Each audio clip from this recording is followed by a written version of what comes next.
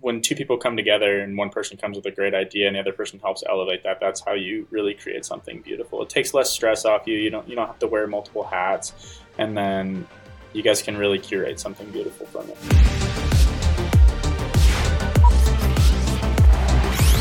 Welcome back to another episode of the Rough Cut Club. I am so happy to be back in the studio today because I come bearing really great news that we have the Robin to my Batman, the peanut butter to my jelly, and my co-pilot on this aircraft, Mr. Shane Reitzammer, back in the building. Shane, it is good to have you back, my friend. Dude, you gotta get paid more for these intros, bro. I'm like hyped up. He left us a father of one, came back a father of two beautiful girls, man. Tell me about the last 3 weeks for you, bro. We've missed you in the studio.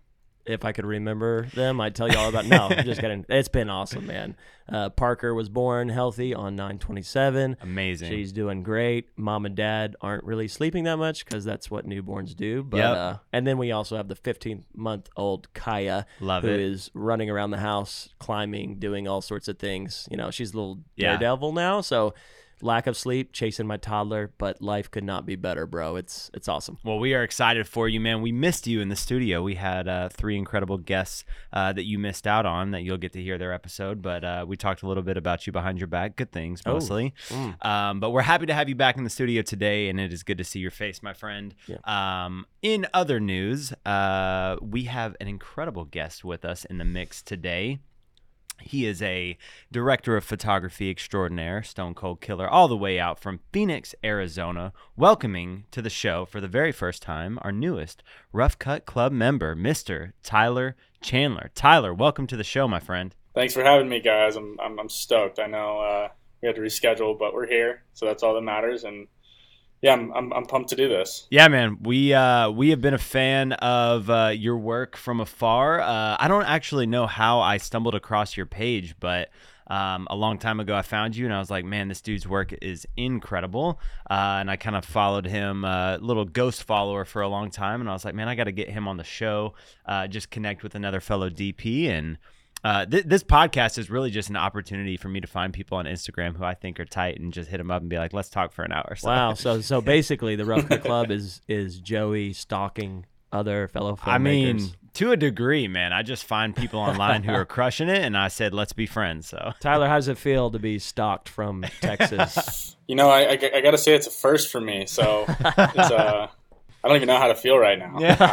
Creeped out maybe a little. Yeah. Right? Yeah. Now, Tyler's his work is incredible, man. I'm excited to unpack kind of some of his journey. And so just to get right into it, man, tell me a little bit about your intro into filmmaking and then what you're kind of doing in the industry right now, man. Yeah, sure. So I started off, I think just like most people with a camera in my hand. I met one of my good friends, and he kind of shot car photography back in the day, and I was like, that's what I want to do. I was obsessed with cars. So he told me, he's like, go out, buy your first camera. I'll teach you how to use it. And then, it's on you from there. So I went out and bought, I think it was a D3200, a Nikon D3200 from a friend or whatever that, I can't even remember. It was so long ago. But I started shooting photos. About a year later, a friend sent me a camera that shot video for the first time, and I was like, okay, let's see what this thing can do. I remember I ordered a little slider off Amazon, and I put up like I don't know, something I had around my house, and I was just practicing back and forth on that. I was like, okay, this is fun. It's not what I want to do yet. So I started pursuing photography a little bit more, and I think a year after that, I started getting really inspired by a lot of the people in the space, as far as my buddy Crispy, and then this guy Halcyon that shot a lot of car videos. And they just went to car events around the world and just filmed cool cars. So I was like, that's one way I could step up from car photos. I could start shooting car videos. So I went out, bought an A7S II. Camera's still with me till this day. I think that was back in 2016. And then instantly bought a Ronin M and just threw it on and hoped for the best. I really didn't know a lot about video. I didn't know a lot about video settings and stuff like that, Did the good old YouTube University to try to learn. And then I did that for a while. I started building up a little bit of a YouTube. Posting a lot on YouTube, and just I thought that's what I wanted to do, is just be a car YouTuber and all this jazz, And then I'm kind of like speeding up the process. It's a very, very long story. I can get extremely into detail, but there's a lot of boring stuff, so I'll just skip a little bit ahead. I went to a car show, and a local production company had brought their camera car out, and I thought it was the coolest thing. So I was like, all right, I'm going to shoot them a cool little video. I did that. I sent the video to them. I went and talked to them at the show, and then I was like, I love what you guys do. If you guys ever need any help behind the scenes, whatever, please hit me up. So I think maybe a month or two went by after that, and they finally hit me up to do some PA work. And I couldn't tell you the first project that we did together, but shortly after, they asked me to shoot behind the scenes for a spec project they were doing up in the northern part of Arizona, filming a Can-Am, kind of doing a Can-Am spec.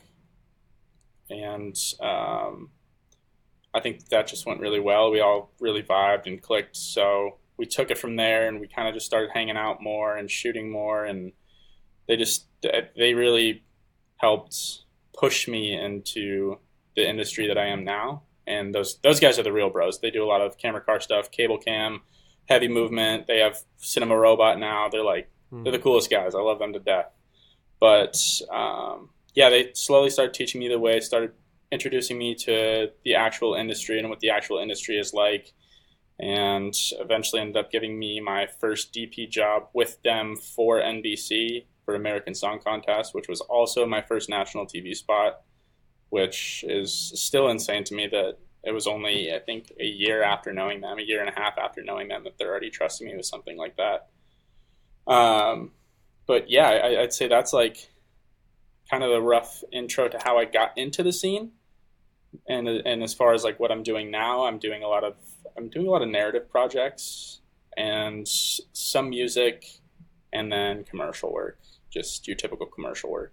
Dude, that is awesome. I love that story, and I love how I think it's so valuable for our listeners, because some of our listeners are, maybe 4 or 5 years ago were, on the come up, right? Yeah. And some of us are about to retire. and so it's good for everybody to hear that. And so we have heard that story a lot, and I think Joey and I actually connect with that too, Totally. about the, hey, shoot work, do work for somebody, show them your skills, your capabilities, like you did at that for the camera car, right? Yeah. And then that got you into that gig and propelled you along into your career. You did PA work, then you shot BTS video for them, and then you were, a year later, you're DP on a national spot. That's sick, man. Congrats. That's awesome. Yeah, I couldn't thank those guys more, and I couldn't tell anybody anymore. Like, just do work. Like, it doesn't really matter what it is at the beginning. Just get your foot in the door. Yeah. Get to know people. Networking is so strong in this business. Yeah, very similar story for me on how I landed my first feature DP film role. Is just, I started out on that project filming behind the scenes, and one thing led to another, but meeting the connections that I did on that project wound up leading me to climbing actually all the way up to be a first unit DP of the project by the end of it, which was really insane. But like, to your point, just being there and being, available is one of the best things that you can do, even if it's, below what you normally do from a day-to-day standpoint. Just being in the room is one of the greatest opportunities, and maybe not even for that project, but for a project a year later. You know what I mean? And so I love that component, man. Not that long ago, I just we both actually shot our very first race car film, where we got to deploy like a camera car and shoot a car going like 70 or 80 miles an hour on like a track, drifting and whatnot. And it was one of the best days in my film career so far. Like, I have not had that much fun filming previous to filming this car spot. I gotta jump in because when he says camera car, Tyler, I gotta tell you, my RAV4 was deployed. Okay. And so we had a sweet, hook up with a mount for the back of the hitch, and maybe we can show some BTS on the YouTube episode. Yeah. It was an amazing day. But when he says camera car, I'm watching as the director producer, and I'm watching my RAV4 trying to hug these drift turns because we had a drift car chasing it. Yeah. But turned out sick. Yeah. Man. We should be dropping that any time. You can probably find it on YouTube at this point. Yeah, we had a Ronin hooked up to the back of a hitch where we were doing remote operating off the back of it, but Shane's car was definitely not equipped for the drift track, and yet we deployed it anyway, and it turned out incredible. Yeah, so it handled surprisingly well. It really, good job, Toyota. It really did. Yeah, shout out to Toyota for that. Hire us to do a car commercial, Toyota. Yeah. But anyway, man, I wanna like. So when you're doing these car spots, do you get the same satisfaction out of doing? Because a lot of people do like the car spots where they're, waving a light over, the logo while it's parked and stuff like that. Do you get the same satisfaction out of doing stuff, from parked cars, where it's just the sexy B-roll stuff instead of like the car chasing stuff like that? Or is that your main focus to like actually chase cars? I mean, I personally love it all. Like I said, I grew up a car kid. So all of it kind of, whatever helps tell the story of it, I do enjoy, and it is very difficult to light a car because it's a big subject. It's very reflective. You have to use huge soft sources in order to get it to look right, as far as like, I don't know, getting details and stuff like that. But you don't really have to think about that as much when you are doing chases. You just have to worry about, is the car in the reflection? And that's pretty much about it. But yeah, there's a couple different that you can be aggressive with the chase. You can be a little bit more calm. It kind of just depends on the story. But overall, I think it's all fun. Like I don't dislike doing anything car related, especially now that it's more story based or there's a purpose to it as opposed to my YouTube stuff. That stuff got really repetitive because that was just, let's put a car in a cool area, shoot around it for a little bit, and then leave. And then maybe go do rolling shots somewhere. I don't know. But yeah, being able to use light to help motivate stuff or just show off cool details of the car definitely elevated that side for me. It's a great just like pro tip too that you brought up. Whether shooting a car that's super reflective or, any object that's super reflective, the best way to fight that is by a huge soft source. You're going to be able to overcome those reflections. And so I love that pro tip that was inserted there. But man, I feel like there's a lot of filmmakers that are super interested in breaking into the car space, and it's super competitive. Do you have like any advice for the filmmakers who are interested in doing car, cinematography to break into the industry and to actually land paid jobs in the space? Yeah. The best way that I could say to do it, I mean, this goes for everything, but spec work will help set you apart. Invest your own money into something that looks cool. And if you don't have a lot of money, you don't need that. Try to find a friend. Everybody has a car, so it doesn't really matter what kind of car it is. You work with what you got. So if your friend has a Toyota, make a cool Toyota commercial. It doesn't need to be this extravagant McLaren on a racetrack or something like that. Like, we'd all love to get to that point, but in order to get to those paying jobs, you have to be able to prove that you can do it. So starting somewhere is just the best way to do it. You just come up with a cool story, get a couple of friends together, go out, film, put it together, post it up, try to send it to a couple people, directors, producers, so on and so forth. And I'd jump in and say this too. So Cinema Story's been around since 2010. So we've been around for 13 years. And just more recently, we started doing spec commercials because we go, man, there's a lot of stuff we want to shoot, but we're not shooting.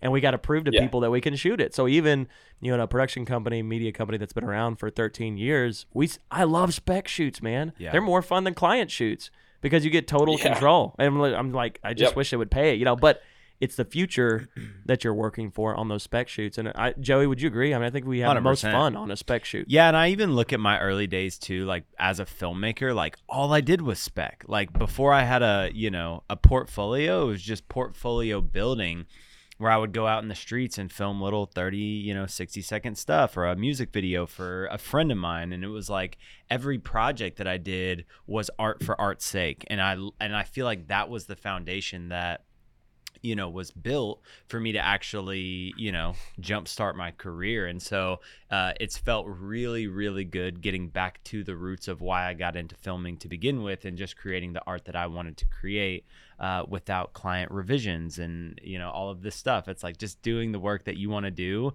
I always feel like, the passion that you have for those spec projects is the secret ingredient to landing you your very best work, which ultimately gets you on your next biggest set. And so, I'm a huge fan of spec projects, and even now more than ever, trying to get back to the roots of why I started filming in the first place, man. Yeah, I agree. Okay, Joey's got an awesome question that I'm not going to steal from you, because I know, but this is the opposite of that question. Right. What is like your absolute favorite, spec shoot video that you have created to date? It's one that I did of a Mercedes 190e Evo 2. It's one of the bigger spec projects that I've ever done. I think at the time it was like $300,000 to $500,000 car that a good friend of mine owned, and not only that, but it's rare and it has cool history because it was the car that Mercedes built to try to beat the BMW M3 back in. I can't even now. It's one of my favorite projects. I can't remember the races, but it was really fun to be able to show the history behind the car and also just do something. It wasn't like too story guided, but overall it was really fun. I got to bring the camera car out, the Real Bros, like just basically pro bono did that for me, which is just. I can't thank them enough because I don't even want to get the invoice for that. But that one was really special to me, just from the amount of help that I had and the story that we were able to create from it.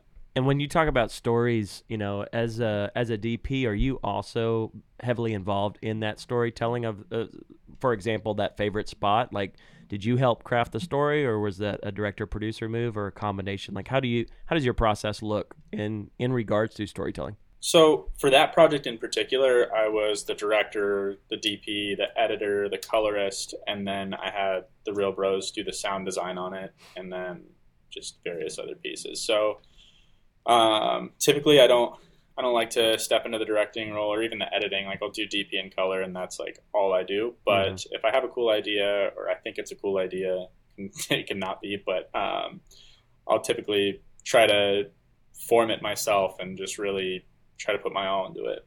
But that's rare because I don't know what it is, but it's hard for me to come up with a story. If someone hands me something, I can help craft it, or I can help get it to reality. But I gotta jump in, because Joey says that exact same thing all the time, and so that's where he and I dynamically work together well, because I can generate a story, and then I'm like, bro, make this look good. Yeah. Like, you figure out how this actually works, and he goes, yeah, I got it. Yeah. And we don't always see the same images in our head, but he improves it, and I love the end product. So I think that's definitely a DP thing. Like, you guys are like, hand me the story, and I'm gonna make it what you want it to be, and even better. Yeah, I mean, like, our job is literally to take the director's vision and bring it to life from a technical and creative standpoint, but then to take your vision and go, you don't know that we can do this on our end, but here's what we can do from a creative standpoint to make that story larger than life as you currently see it. And so I love not being in the director's chair and taking something that the director has and says, well, let's take this to this level instead of where you currently have it. Like, that is where I get the most amount of fulfillment as a DP, when I can take and just execute your vision, but not only execute it, but elevate it past what you were even expecting. Like, it is the pinnacle of like fulfillment in what I do. Absolutely. Yeah. We're all collaborators at the end of the day. Right. And, without a director, I wouldn't say I'm nothing, but when two people come together and one person comes with a great idea and the other person helps elevate that, that's how you really create something beautiful. It takes less stress off you. You don't have to wear multiple hats, and then you guys can really curate something beautiful from it. Yeah, and I think a lot of DPs too, like, start out being the one-man band that has to, do it all. And so we learn all the roles on set, we direct the clients, and then we start working our way up to where we're now working with a director who's got this input and this vision. And I felt the season of life that I was in as a filmmaker get so much more exciting when I got to work with a visionary for a story, and then I just got to focus on the aesthetics of the film and technically making that film happen from a technical standpoint. And I got to, pour more time into how I can, use my paintbrushes and different, how I can touch the canvas differently rather than producing and directing and doing all of it. And then I don't even have time to just marinate on all the different ways I can creatively bring the story to life. And so it's a fun chapter to move into where you're working with a director and just getting to be a DP instead of the one-man band that does it all. Absolutely. Well, bro, there's got to be, in all the spec car shoots that you've done, there's got to be at least one horror story of a camera going down or a ticket being issued. There's got to be something.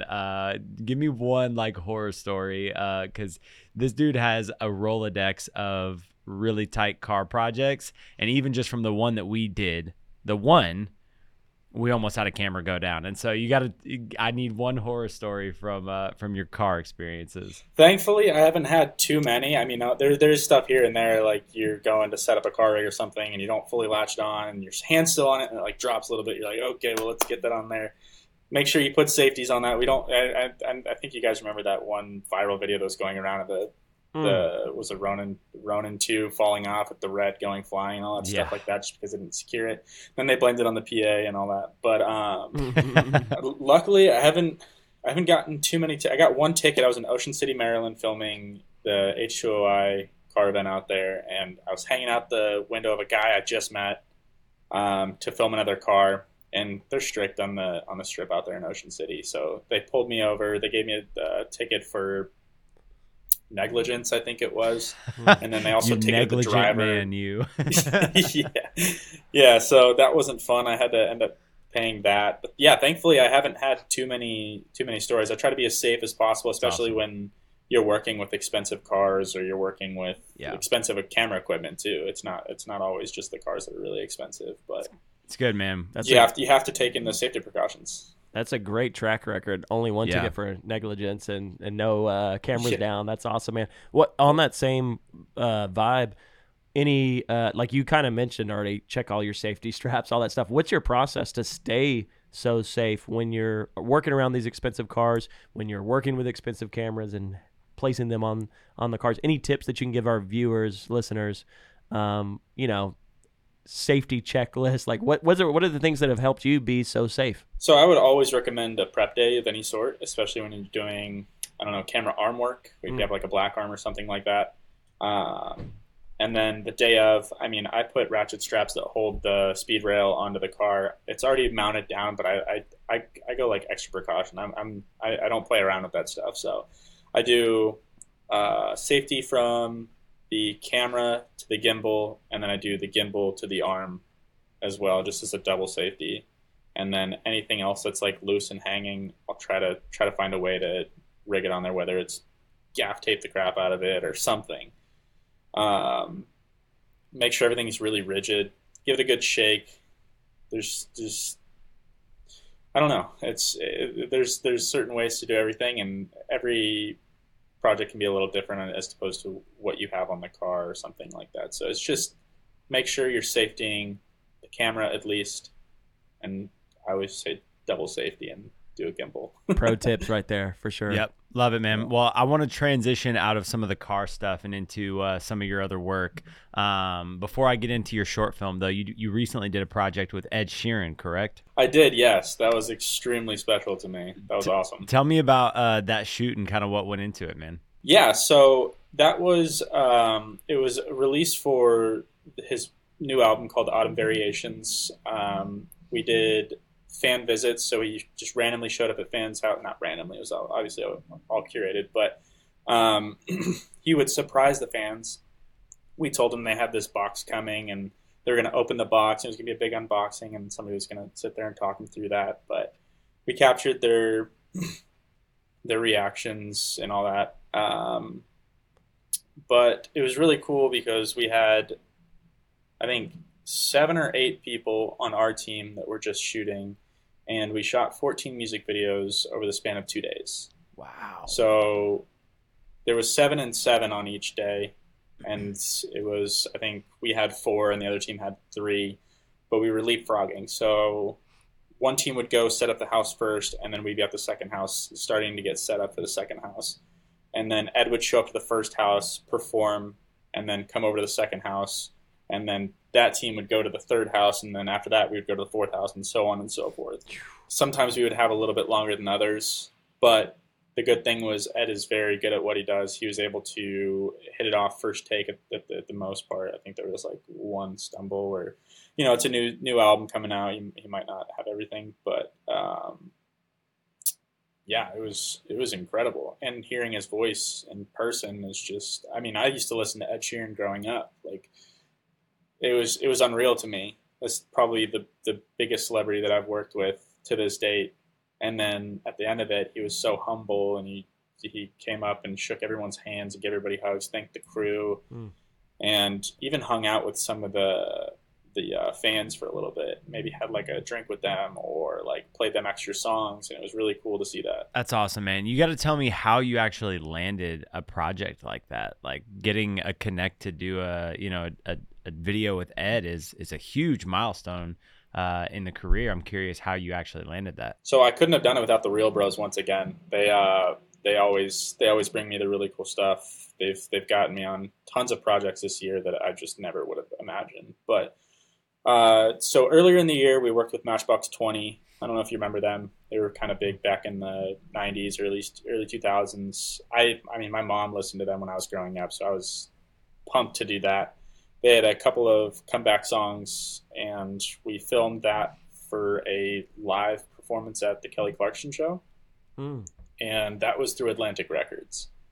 And so we interviewed Atlantic Records. We all hung out. We talked to them and stuff like that. And I think we just locked in like a good deal with them, or a good relationship, I would say, because they're awesome people. They were really fun to hang out with. I think we all meshed really well. We were all joking around. I have a funny little interview of them, like talking crap, but like it was all in good faith. It wasn't any animosity, but it was really fun. And then, yeah, they hit the Real Bros up, said, hey, we need this many people. We have an Ed Sheeran shoot coming up. And luckily, I got to thank those guys again, because they hit me up and we made it happen. I think I had to reschedule a couple things. I was like, I'm not missing this. I'm sorry. Like, this is too big for me. So I have to push some stuff back or reschedule. So that's awesome, man. Yeah, it's always such a fun experience getting a chance to film with like celebrities that you look up to. Like, there's just an energy in the room when they walk in that you're like, whoa, this is wild. Totally not. Yeah, totally not like value add for our audience. But who's one other celebrity that you'd get super starstruck by, or is on your dream list of people that if you could film a project with them, you'd love to get a chance to work with? Well, so I just got asked that too.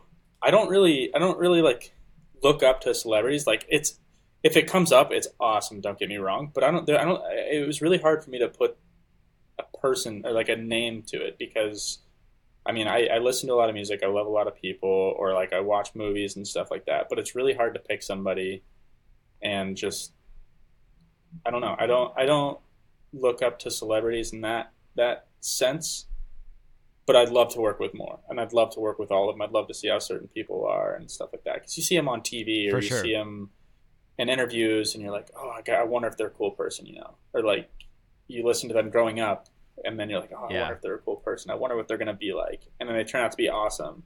They turn out to be really genuine and really down to earth and humble, and that just solidifies everything. It's like, okay, that made all the music that I listened to as a child worth it, or like, I love it. I can get behind this person. I can support them. So, yeah, to touch on what you said, I can't put a specific name onto it, but there's definitely more that I'd love to work with. I gotta say, Matchbox 20, I grew up with that. So I was born in the 80s. So that Matchbox 20 was definitely on my burned CDs, guys, and cassette tapes, actually, before the CDs.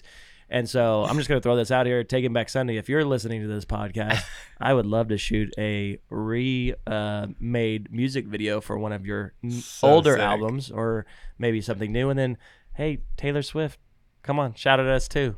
Let's go. Big budget music video. I love it. With their boy over here. Maybe a Joey Tyler combo. Man, that'd be dope. I gotta, before I die, I want to shoot a project with Shia LaBeouf. He's on my He's on my list. I know he had a bad rap for a while. He's making his comeback now, and he's in the middle of his redemption story. But he's the number one lookalike that I get on a probably bi-weekly basis. And I would love to get just a photo with him. But if I could do a project with him, he is a phenomenal actor, and I'm a fan of Shia. And I'm probably going to get some backlash for that, but hey, that's awesome. You could DP, and then you could also be a stand-in. Yeah. So I don't know how that would work. You have to try the monitor, but yeah. There you go. If I could do a camera, no, that's beautiful. Yeah. His comeback story is pretty crazy, actually. Dude, it's super wild and all that. Yeah, man. Yeah. He's got a really, really powerful like redemption story that he's like in the middle of having just like a total heart transformation right now from, an abusive background and, some rough stuff. And now he's like having kind of like an awakening, and I'm definitely like super happy for him. Like at the end of the day, like that's a beautiful story for anyone. So yeah. Shout out to Shia. Hopefully you work together. Shout out to Shia, man. Well, dude, I want to talk about some of the narrative projects that you've gotten to work on. I know you got a big one right now that you just got done shooting called Omerta. Am I pronouncing that right? Omerta. Tell me about Omerta, man. So Omerta was a project that a good buddy of mine, Nolan, brought to me. We had done a couple of like local business shoots at the time that he brought this to me, and it was the biggest project that I had seen to date, because it was my first time stepping into like full DP role where like I'm managing crew, I'm managing the lighting, I'm doing everything on that end. So much previs that I didn't know anything about that at the time. So I was like, I downloaded Cinetracer, I started building out all the scenes and stuff like that, and I was having a lot of fun with that. But yeah, I would say it was at the time, and this is literally a year ago, actually. I think it was right when we started filming. Yeah, about October, at the end of October is when we first started filming for Omerta. It was a 4-day shoot, best crew. It was awesome. I couldn't thank anybody more. We did it. I don't want to tell like the specific budget, but we did it for under $5,000. Wow. Which is unreal, and we couldn't have done that without all the help. We couldn't have done that without a lot of people donating their time and their equipment and so much more. And now a year later, we're seeing that, and it's winning multiple awards. And I got my first official selection for cinematography at a short film. It's not like I won anything, but it's awesome to even be noticed for that regards. And we had our screening recently, and that was a great turnout. We had all the crew come. Well, not all of them. A bunch of them had to miss out because of work or whatever. But we had most of the crew there, and we got to show them what we did finally after a year almost. And it was really cool to see everyone's reactions and see how everyone loved it. We're hopefully planning on doing more with it, but we'll just see how it goes from there. I love it, dude. Well, congrats on that film first and foremost. But you brought something up I want to dive back into on the previs section. I saw in a carousel on your Instagram that you replicated a 3D model of the room to like pre-light almost sort of and just plan out like camera movements and all that stuff. Dive into kind of that pre-production process and the building out of like the 3D models that you did to ensure it was a successful production. Yeah, so I mean, I've always loved messing with 3D, and once I found Cinetracer, I thought it was the coolest thing because you can actually like, not to scale because you can't measure out the rooms perfectly, but you can get really close and you can kind of use people as like a judgment. On our locations guide, I took tons of photos of every little detail and every little corner, and then I was able to then pop those up on a second monitor while I was building out the locations. But I think it's just so important to have a 3D space in previs because you can figure out, okay, where can I hide a light that you can't really do on like a top down. Like you can tell somebody, like I was giving people top downs, but it wasn't really working. But then I showed them the 3D previs, and they're like, okay, that makes a little bit more sense because then you can get a little bit more defined with, okay, I need this light outside, I need it pointing at this direction, I need to hit the table like almost specifically like this, and you can show them that in the screenshots.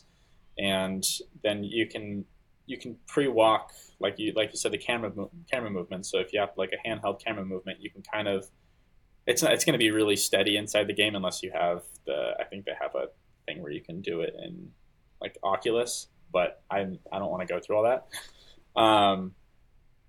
But yeah, then that way you can start blocking early and you can start doing all these things that would then take time on set to actually do. So the more in pre-production that you can get done, the better it is, right? Um, so yeah, we went hard on previs and blocking and lighting and all this stuff, and I spent probably a week making all the different sets that we had, but it was worth it in every regard. I love it, dude. This is a common thing. You know, we've had a couple of DPs on here in the past, and every one of them echoes the exact same importance for the pre-production process and the planning and you know, planning for plan B, you know, and all of these just different items to ensure that the production is a success, and that you have prepared and accounted for all the hiccups that could happen along the way. And it's really what helps separate you, I think, as a DP. You know, a lot of people get wrapped up in, you know, how good somebody is on set, but I think one of the biggest ways that you can improve as a DP is before you ever make it to set, that you've done the pre-production process thoroughly. And it's just one of the ways that you can separate yourself from the competition is by having those previs, you know, 3D samples. Like if somebody came to me, you know, as a director and they were bringing 3D samples of how they were going to light the set, like it says a lot about the thought that they put into what they're going to do. And so I thought that was super dope. I don't actually know how to use Cine Tracer, but now I'm inspired to step my game up because of you, man. So that's tight. Awesome. Yeah, I couldn't recommend it more. I'm curious too, you know, and you're probably about to get to this, but your prep process, you know, on a shoot. And I know it's different for different types of projects, right? Music videos but let's just say storytelling in general. You know, when a director comes to you with a script, you know, what does that process look like? Because I think other DPs, you know, y'all all do it similar, but you also do it differently, and y'all have unique aspects that make you guys you. And so what does your process look like, Tyler, like from the initial start of a project with a director? In your pre-pro prep? Sure. So a director will typically bring me a script, and the first thing that I do is I just try to read it. I try not to. I know it's really hard to, as a DP, start thinking about stuff immediately and start like getting into it, writing down ideas, shot ideas, or lighting ideas and stuff like that. But I try to just turn that part of my brain off and just read it as a consumer, and that helps me kind of get a little bit more involved in the actual story, because at the end of the day, a cinematographer is just there to help tell the story visually, not coming here with the best things that we can do. And although it's, you know, we try to elevate that and do the best things that we can do, but our goal is to tell the story visually in a way that makes sense to the actual story. So from there, I'll read the script, and then I'll go back and I'll line the script. I'll start putting my own little notes there, and then I almost try to meet up with the director immediately and start talking about shot ideas, wardrobe, color, all this type of stuff that goes into day of actual production. And then from there, we get our shot list, we get our storyboard down, and then I pop on a Cine Tracer and I start building out everything. Or sorry, I can't do that yet because we'll try to location scout. I missed a step there. We'll location scout, and then I'll take the photos on the location scout. You know, we'll do our tech scouts to make sure that we're able to power everything and do all that. But then I'll pop into Cine Tracer, and then I'll do all that, and then export all my frames, get it all sent up, or get it all built up, get my team put together, and then I'll typically have a conversation with the gaffer and G&E and stuff like that to make sure some of this stuff is possible, or make sure it's not going to be too much of a hassle and it can fit within our budget too. Because I think that's another big thing is like, you have a budget, stick with it as much as you can so the producer loves you. But yeah, there's a lot of details and stuff like that that go into it that you really have to pay attention to, and a lot of people don't really understand that. Wardrobe, set deck, all that stuff is just as important, if not more, than like, let's say, lighting, because it can really help tell the space and tell the story. And you have to, as a DP, you kind of have to step in there, because then you can be like, okay, well, maybe we could throw a lamp back here that can help motivate the lighting or something like that. So getting involved in set decoration and all that type of stuff is very important as a DP. And that's part of the pre-production process that I think a lot of people skip out on. That's awesome, man. This was kind of a short that's, crime family driven piece. Was there anything that you were trying to like bring to this that was like a new visual approach to like a classic genre styled film that kind of helped separate it and make it different from, just a visual standpoint?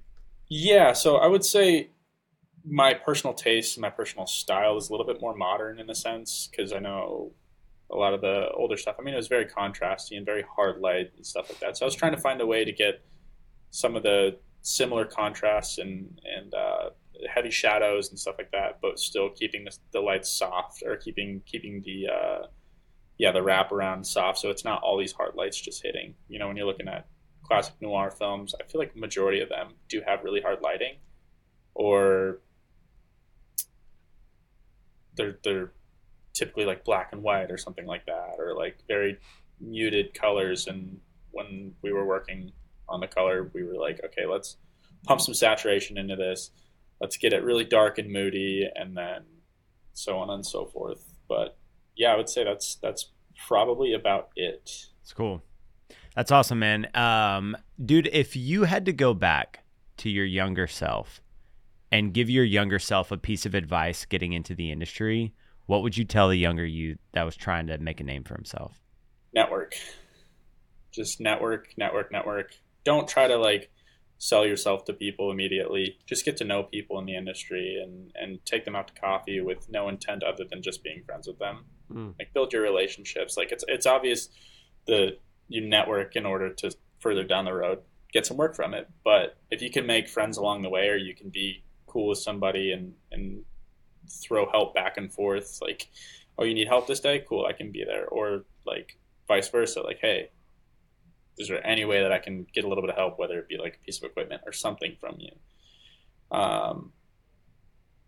Building relationships is probably the most important thing in this industry. It doesn't matter how good you are. If you're not a good person on set, then it's going to be really hard for somebody to want to bring you back. So being a good person, building relationships, that's it. That's all I would tell myself, is just start that way and then build your way up from there. Constantly work, do spec projects, stuff like that. I love it, dude. One of my last questions before we get to our final five that we ask every guest, but apart from networking, is there any tangible advice that you can leave our listeners on how to be successful as a DP in today's day and age? We've touched on it a couple of times, but I think you have to prove that you know what you're doing, right? So it's just practice.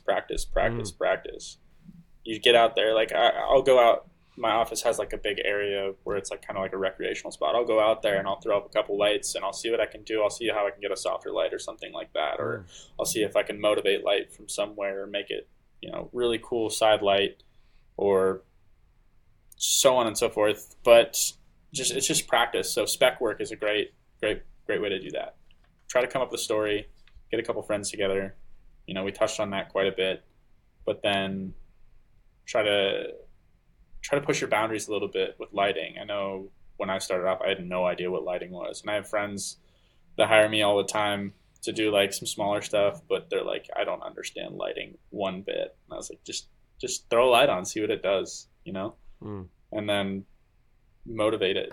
Like, put a bulb back here and see if you can kind of wrap it a little nice, or just something. Just have fun with it. This industry's fun, and I know that can also be a little dangerous, because this industry is so fun. Everybody wants to do work for free in a fun industry, but it is also a business. So keep that in mind. But yeah, have fun. It's art. That's all it is. I love it, dude. Have fun and get the reps in, man. That's it, man. Yeah. I want to know, before we get to the final 5 questions, what's next for you? well, you got any big projects that you're gearing up for, or what's some career dreams that you're looking forward to? What's next for Tyler? So I'm doing a G&E on a short film all next week. It's gonna be 10, 12-hour days. So I'm looking forward to that, and also not just because of the sleep, but it's gonna be so worth it at the end. And then hopefully a feature comes my way soon, whether that be with Omerta or a couple of the other short films that we've worked on. We're going to start pitching and selling those. So fingers crossed on that. Dream project is a feature right now, no matter what it is. Like, I just want to shoot a feature. I just want to get it under my belt. I got a follow-up question to that. So you mentioned that you're doing G&E all next week. Like, as a DP, do you still typically just take roles in all different departments? Do you only do G&E stuff because it's related to lighting and kind of tied into what you do as a DP? Or, how often are you taking jobs outside of your DP role right now? So I take them all the time, whether it be AC work. Like, I always do AC work, and then I always do gaffing and stuff like that. And I think it's very strong to do that. Not strong, but it's very good to do that, because you not only learn how to do that stuff, and then you're able to communicate that to people, and now you're able to learn what it actually takes and see what's possible and see what's not possible. So I think if you can get your hands on anything that is directly connected to being a DP, like gaffing, AC, you'll be in my opinion, a better DP, because you'll be able to communicate with your team, and then you'll be able to guide them and help push them forward too. I love it. I actually really enjoy taking first AC projects, because the stress level for me goes so far down. The day is almost always like easier to watch another DP squirm with all of the headaches, and me just sit back ready to pull focus knowing that the camera is perfectly dialed. It's like so much less stressful. And the other thing too that's really great about it is, as a DP, when I go AC for other DPs, which isn't as often as I would like it to be, but when I get the chance to do it, I get an opportunity to learn from that DP, and I'm always able to take something away from that day that I can either learn what to do or what not to do. And it gives me an opportunity to, as a DP, we don't get a chance to typically work with a ton of other DPs. And so it's a really great way to, just put additional tools in your tool belt. Absolutely. It's you learn from other people. You kind of get to see how they do it. That's the best part. It's like watching YouTube and seeing whatever, but you're there, and then if you need to, you can ask questions and all that type of stuff. I mean, that's like the traditional route, is to start off in either the lighting or camera department and then work your way up. And I feel like the AC jobs that I've had in the past typically taught me the most about cameras and how to build them out and the technical issues that go into them. And so, the AC opportunities that I had helped me become a more well-rounded, person with the camera in my hands, and iron out some of the kinks that came up along the way on set. Absolutely. Well, bro, I want to dive into 5 questions that we'd like to ask each and every one of our guests before we wrap this thing up. But if you could go back and do it all again differently in your career, what is one thing that you would change? I would try to get in this industry faster, whatever it would be, like hopping into lighting or hopping into camera department, not kind of doing the YouTube route, because I feel like that was fun and it did teach me a lot, but I felt like it slowed me down as to my goals, and maybe I didn't know them back there, and maybe I didn't know what I wanted to do in the future. But yeah, I would say just try to get in as quick as possible to the actual industry and learning the industry. And yeah. What excites you the most about the current film industry or market? Oh, so much. I love camera systems. I think I feel like we just have so many cool camera systems, whether it be cable cam, cinema robot. I know some systems have been around forever, but there's a lot of new stuff coming out, and a lot of new developments, and a lot of new pieces of equipment. And I know you shouldn't get hung up on equipment, but there's a lot of things that are good that help take a lot of the stress off your back on the day that you're shooting. I went to NAB for the very first time this year. They celebrated 100 years, which is insane when you think about it. But I went to NAB for my very first time, and I was a kid in a candy shop just seeing all of the new tech gear that was coming out on the market and all of the ways that our life was going to get easier and all the ways that my bank account was going to deplete to zero. But yeah, man, the new tech that is coming out right now to make our images prettier and our life easier is unbelievable. And what a time to be a filmmaker, man. Absolutely. What is one piece of advice that you can give to filmmakers trying to grow in their craft or their business? I would say take your time and really learn everything. Kind of practice. This isn't something, I mean, if you look at all the big time DPs, they're all, I mean, let's not say older, but they're not young. They're not 20s. They're experienced. They've taken the time. They've really taken the time to learn. And I think that's something that we look past. We all want instant gratification. We want it right now. We want to be the best that we can right now. Which, sure, you should work towards that, but it's not like a race.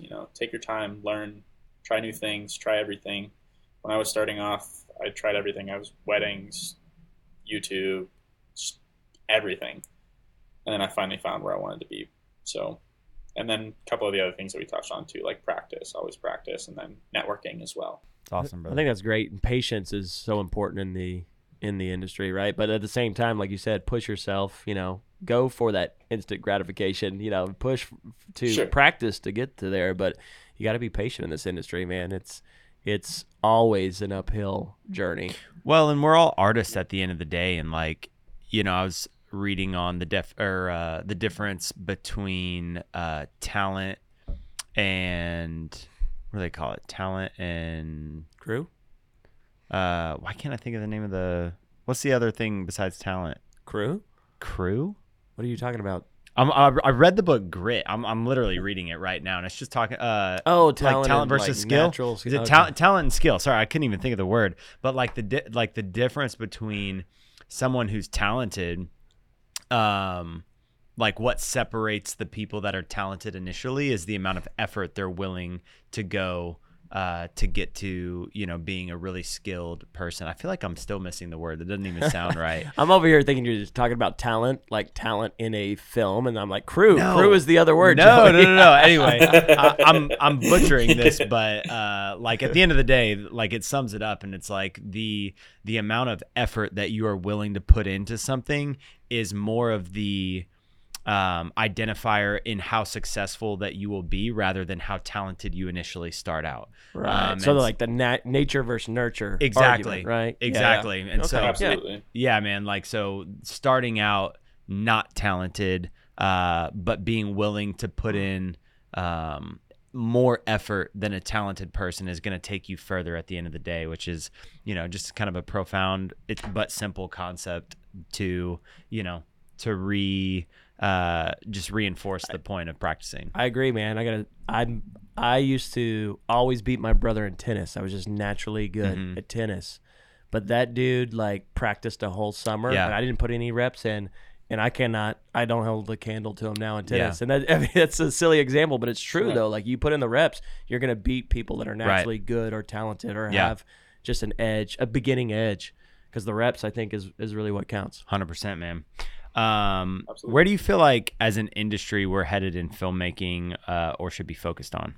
As much as I don't like to say it, there's a lot of social media stuff that's very popular right now. And doing social media stuff is very popular. And we are in a very video-based market, but a lot of that stuff is a lot lower budget, in my opinion. That was, at least the Arizona market. It's hard to speak on other places, but the Arizona market's a lot lower budget right now. But we just opened up new studios. We got our film incentives out here. We're starting to see a lot of growth. And as far as out here, I really do see the film industry start booming and a lot more bigger productions start coming through and stuff like that. But can you elaborate on that a little bit more? Well, even to your point, I actually, and it's something we haven't really talked about, but there is more of a demand right now for video than I feel like there ever has been. And to your point, this is my personal opinion for the Dallas market as well. but there's a demand for low budget filmmaking is what it honestly feels like, because social media is so poppin' right now. Everyone wants, short form vertical video, which if anybody is watching, my hat says make horizontal video great again. And so but it's true, man. Like vertical short form low budget filmmaking is heavily in demand right now, and it almost feels like, and again, some people might disagree with this, but it feels like there's more of an opportunity to be a low budget like content creator rather than like a cinematographer. I'll say this too, as a producer and director, and I do a lot of the sales calls with clients. What we're getting asked for now is content creators. Right. We don't need a DP or a crew, we just want somebody with an iPhone that could come out and shoot something vertical, It's crazy, and so man. I kind of agree with you there. I do think, the big jobs are still out there, and I hope that those still increase as well. Because, like you said, the demand for video is steadily going up. I mean, since when I got into the industry in 2010, it's huge compared to then, right? And I think it's just going to get bigger and bigger, especially with all the AI and virtual and all that stuff that's coming out. But yeah, like it is strange. You get a lot of this content creator stuff, which there's a place for all of it, I think it's great. Yeah. But yeah, so that's kind of what he was asking, Tyler, is like, where do you see the industry headed? What should we be focused on? And so do you have any thoughts on, how to, continue in a market like that? Like, how do we differentiate ourselves, DPs versus content creators? I think there's going to be a demand for both always. There's a lot of like higher end commercials that I don't really think can be done by most. I mean, I've seen it happen. You've seen content creators kind of come up the ladder and get to the point where they can shoot high end commercials and stuff like that. But like things are becoming a lot more accessible nowadays, and you can see it now with the latest iPhone commercial with the Voila Cinema thing. ProRes and the all iPhone, the memes behind all that. Yeah. Yeah. But like things are becoming a lot more available, and then there's stuff like that's being pushed out in front of people, so the people aren't really educated on the difference between what that was able to create versus like a full crew and all that type of stuff, or like an iPhone versus like full crew, or like one person versus full crew. And I think that's the whole debate about the creator. Have you guys seen that movie yet? I haven't, but I want to so bad, bro. It looks so good. FX3s, Yeah. right? Shot on the FX3. Yeah.